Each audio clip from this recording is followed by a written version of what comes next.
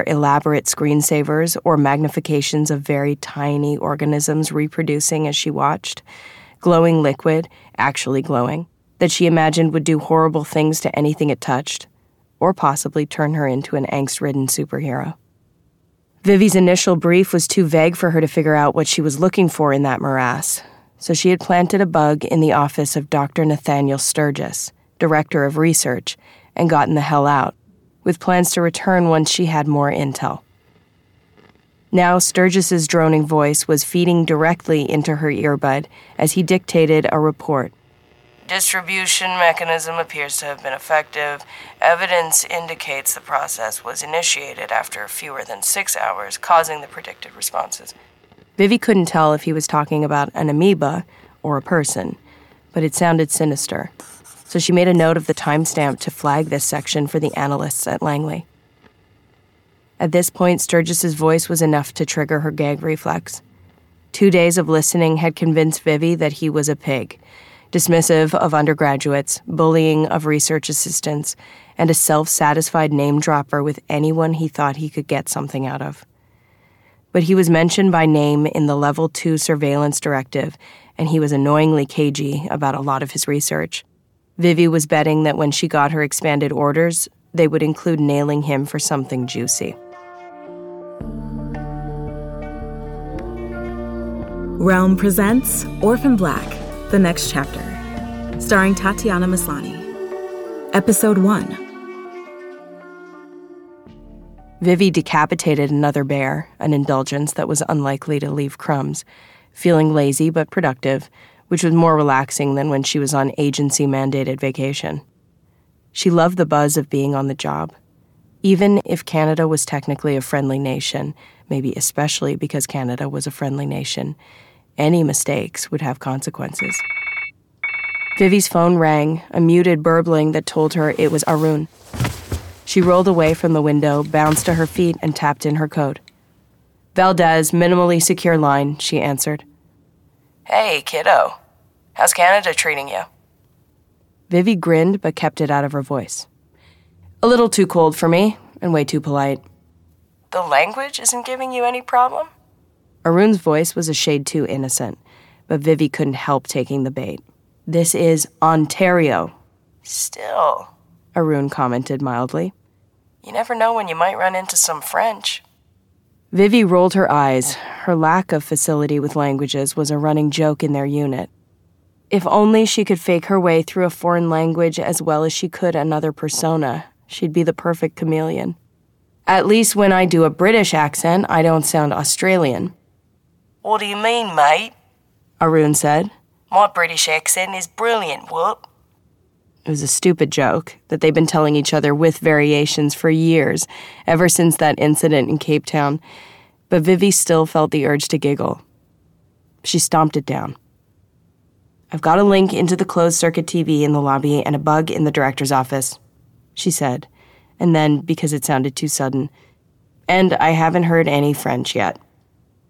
Arun instantly switched to serious. "Any indications so far?" Sturgis was on the phone yesterday reassuring someone that the project was on schedule and that he was seeing as expected results of the live test. "Could be anything," Arun commented.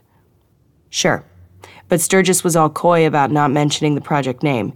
He even asked if they could give it a code designation." Arun guffawed, and Vivi let herself smile into the phone, knowing he couldn't see her. "Heavens preserve us from amateurs," he said.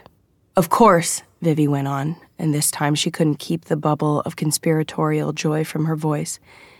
"He had his secretary place the call, so I know he was talking to Greg Kurtzman, civilian liaison officer in the Bureau of Unconventional Weapon Protocols." There was a silence on the other end of the call. "Ministry of Defense," Arun said at last. "Is that what this is about?" A chill slithered down Vivi's spine. "Some kind of bioweapon?" Arun cleared his throat. "As I told you Monday, I got this handed to me from another agency that was looking to get eyes on this facility ASAP, so I didn't have the details. An hour ago I was briefed, although they're maintaining compartmentalization on some of the intel." He paused, and Vivi, hovering on the balls of her feet as she waited, had to bite her lip not to prompt him. "There was a biological incident in Boston last week. Some people with links to the agency got sick. So far, no fatalities." Vivi was stunned. They carried out an attack in the States on agents? Not okay. Not on her watch. "Not agents." Arun seemed unusually uncomfortable. "Family." That was, if anything, worse.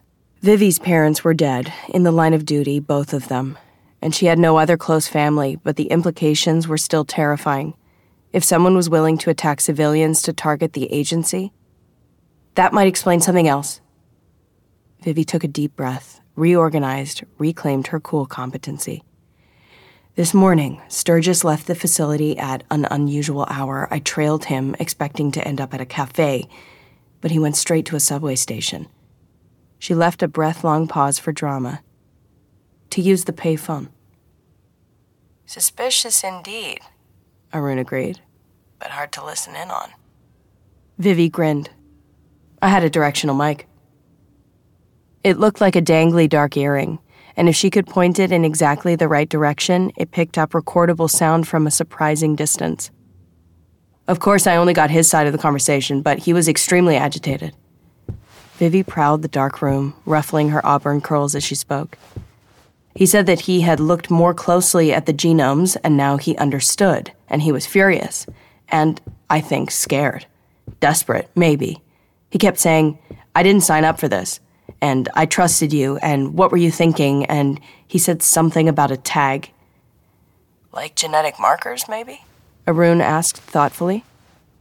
Maybe, Vivi agreed quickly, wanting to move on past the part where she hadn't been able to hear the whole sentence. But the best part was the ending. He said, if anyone comes after me, you'll never get it. Arun was silent on the other end of the line. Do we know anything else about what happened? Vivi asked. If there was an attack on families, why don't we have the whole goddamn cavalry here laying waste to the place? It's complicated, Arun said.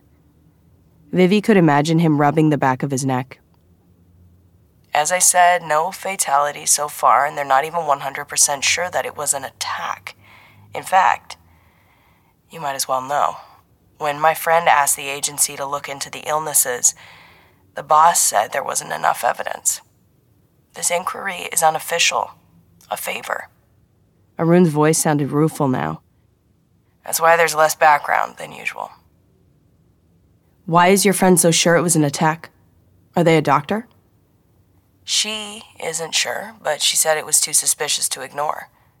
Apparently, a small group became ill suddenly, almost at the same time, with an illness that has not yet been identified.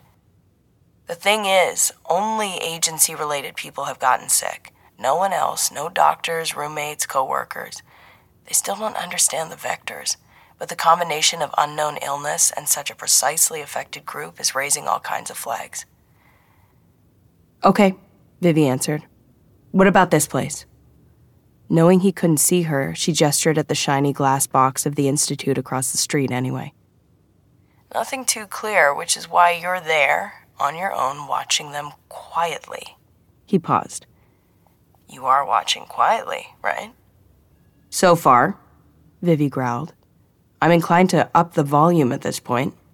If the director is talking that way to the Ministry of Defense, then I am too. I want you back in there tonight. Vivi grinned. Remember, this is still circumstantial, Arun said firmly. It's possible it was accidental, coincidental, something other than a fucking attack on the intelligence community of a friendly foreign nation. A pause, maybe for him to collect himself from an unusual display of emotion. If it wasn't an accident, we need to know who ordered it. I was imagining some rogue actor or deep cover foreign operative within the research group. But the call to Kurtzman suggests the Canadian government could be skating on thin ice. And if Sturgis is getting cold feet, he's likely got something to hide. Arun paused. Go find it. My pleasure, Vivi said, baring her teeth. Should I target Sturgis for interrogation? Not yet, Arun said. Given the friendly nation status, we want to keep this stealth for now. Find out if we're dealing with a weapon or a fuck-up, and certainly anything about an antidote. Antidote, Vivi thought, was one of those words you never wanted to have to use. Understood, she said, her pulse speeding as she readied herself for action. Be careful, okay? What? Vivi asked. She wasn't sure whether she was pleased Arun was worried about her, or annoyed that after all the missions they had partnered on, he didn't think she could take care of herself. I'm just saying, I wouldn't want to mess with this stuff, Arun answered. On Vivi's screen, someone hurried into the Grit lobby and up to the reception desk. Microbes and germs and disease and... Vivi's bug crackled to life, catching the call into Sturgis's office and his irritated voice answering. Yes, oh yes, of course. Send her in. Gotta go, Vivi whispered and closed the call with Arun to focus on the video.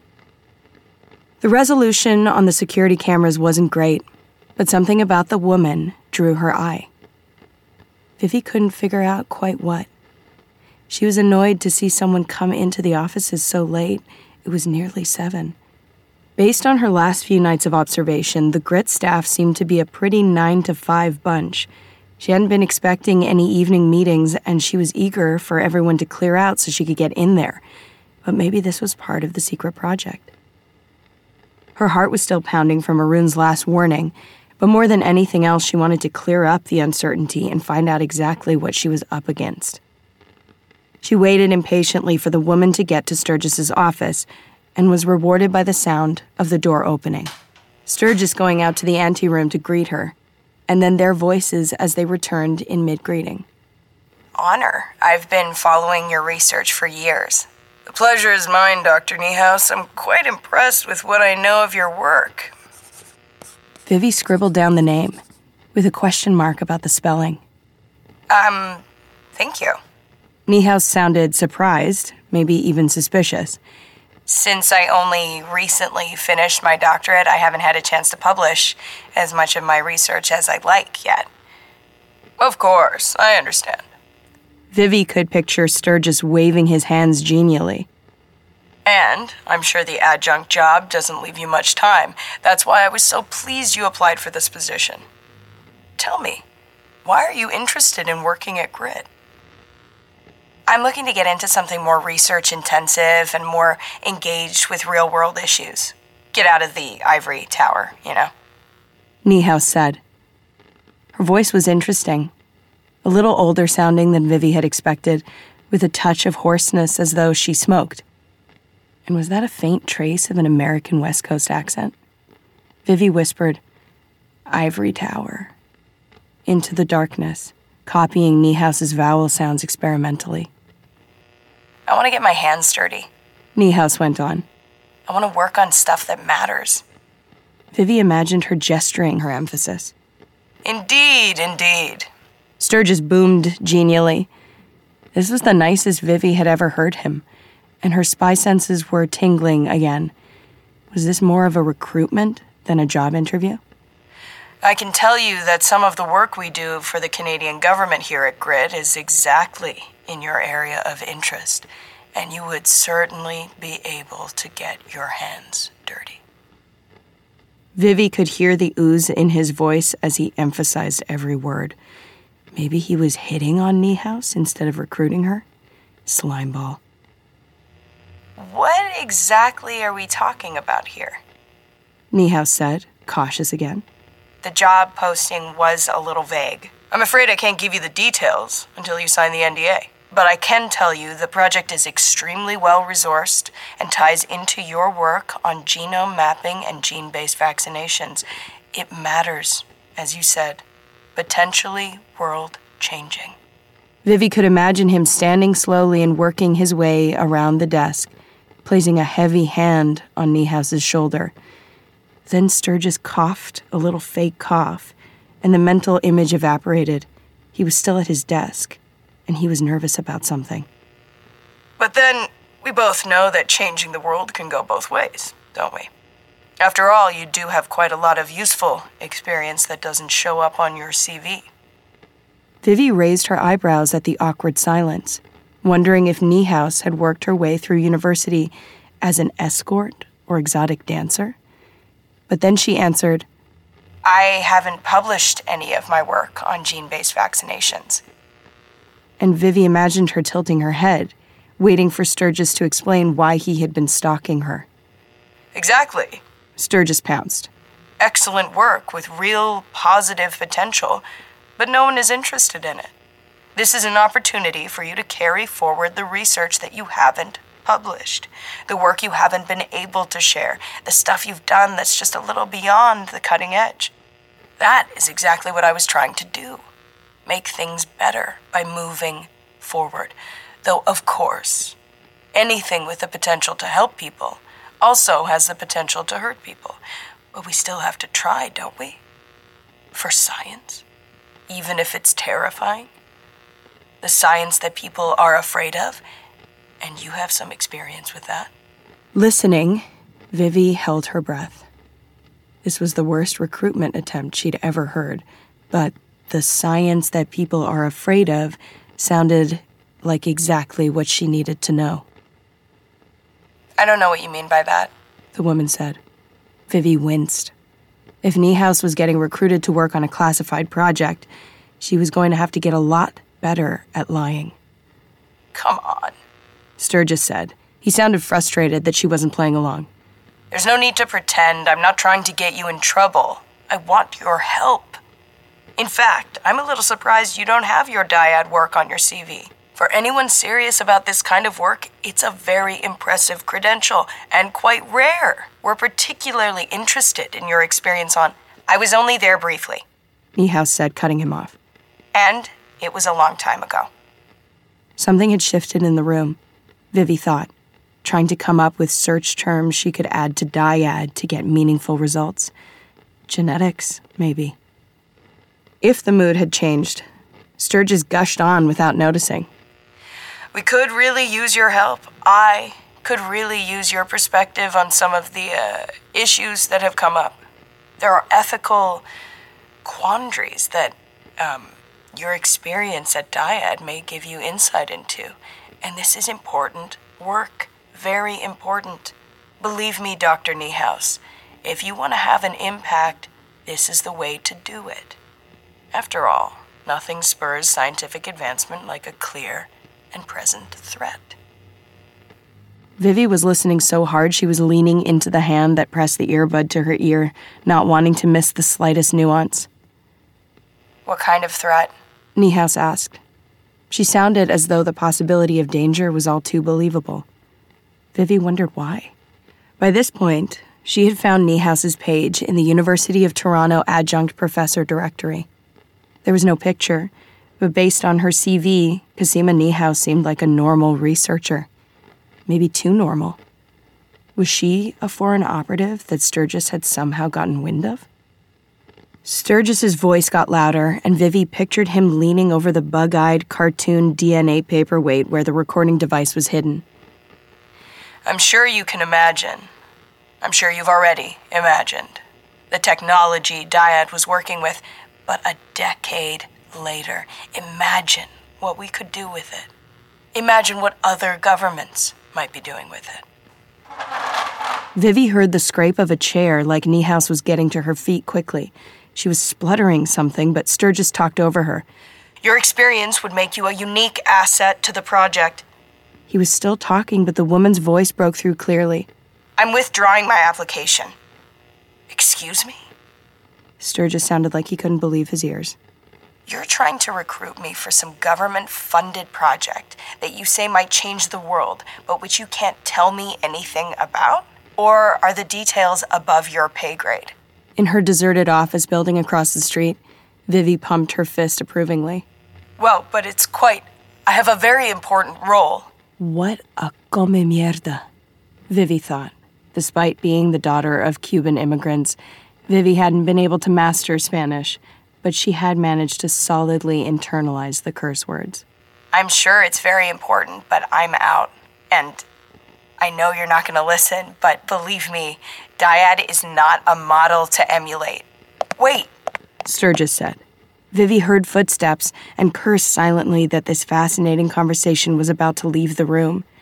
Think about it. This is an amazing opportunity for you. Or do you want to be an adjunct forever? There are worse things. An elegantly timed pause. I suspect you're growing some of them in this lab. The door swung shut. Vivi hadn't found anything on dyad, but that last sentence jolted her to her feet. This woman wasn't the mild-mannered adjunct professor she appeared to be in her profile. She clearly didn't know exactly what was going on at Grit, but if she could make an educated guess, then she might be worth cultivating. With one of the snap judgments she was, in certain limited communities, famous for, Vivi leapt up and ran for the stairwell. She barreled down 3 flights of stairs, then dodged across the street, slowing to a walk as she wrapped a scarf around the lower half of her face. The woman shoved open the glass front doors of Grit and stomped out. Vivi passed quietly behind her, glancing up for a glimpse of Niehaus's profile. What she saw startled her so much that she misstepped, bumping up against the other woman's shoulder. Unable to even mumble an apology, Vivi walked faster, mind spinning with confusion. Niehaus called out, but Vivi only walked faster. She turned at the end of the block and then, as soon as she was out of sight, stopped dead, breathing hard. Niehaus was exactly Vivi's height, probably 10 pounds heavier with glasses and dark hair twisted into locks. She didn't ring any watch list bells, but Vivi's skin was crawling. Looking at her face had been like catching a glimpse of herself in an angled mirror.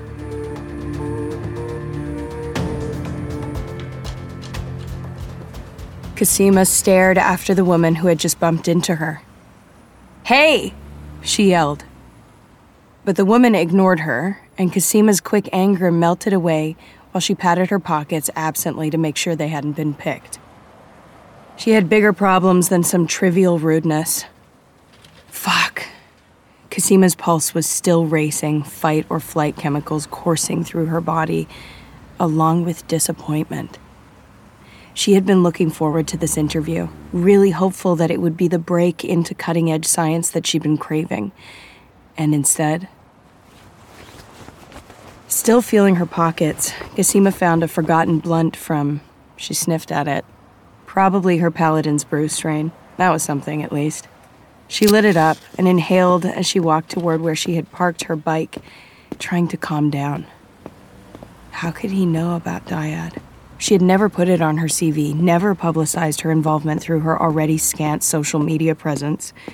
Delphine admitted to it, of course. Her involvement had been too public to deny, but she downplayed it, and Cosima never mentioned it anywhere. She inhaled pensively. Sturgis had seemed to think following in Dyad's footsteps was a good thing. And Cosima felt a flare of the old excitement. There was certainly lots of science left to be done. Maybe.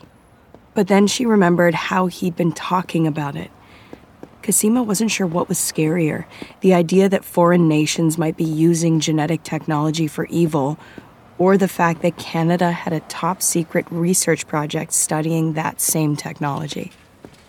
No, she was evading the truly terrifying part, that they were trying to make her part of it. If they knew about Dyad, what else might they know? Nothing. There was no reason to think they knew anything more than that. Maybe there was an old Dyad staff directory online somewhere, or... Cosima jumped as her phone rang, her burner phone. "Hey," Cosima said, taking another deep hit on her joint to compose herself. "What's going on?" "Hey." Sarah sounded, as usual, exasperated and in a rush. "Kira's on her way into the city to see you." What? Any calm the weed had brought evaporated. "We have Charlotte staying with us tonight. It's not really the best time." "I can't deal with her right now, cuz she fights me on everything. She wanted to go into the city anyway, and..." "Into the city? Where are you?" Sarah's tone changed.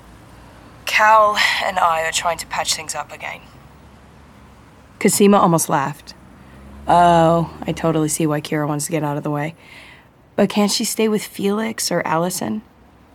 Sarah blew air in exasperation. "Colin's parents are visiting, so Felix is out, and Allison's place is such a pain to get to. Kira hates Bailey Down, so it has to be you. You guys have that great basement apartment." "But Charlotte's already there." "It's important, cuz, and it's just for a few days." Cosima hesitated, and as always, Sarah knew exactly when she had won. "Cheers, cuz. I owe you one." "Listen, Sarah, something's just come up." Cosima started hesitantly, but the line was already dead. With something between a growl and a sigh, Cosima stubbed out the joint on her shoe and walked the rest of the way to her bike.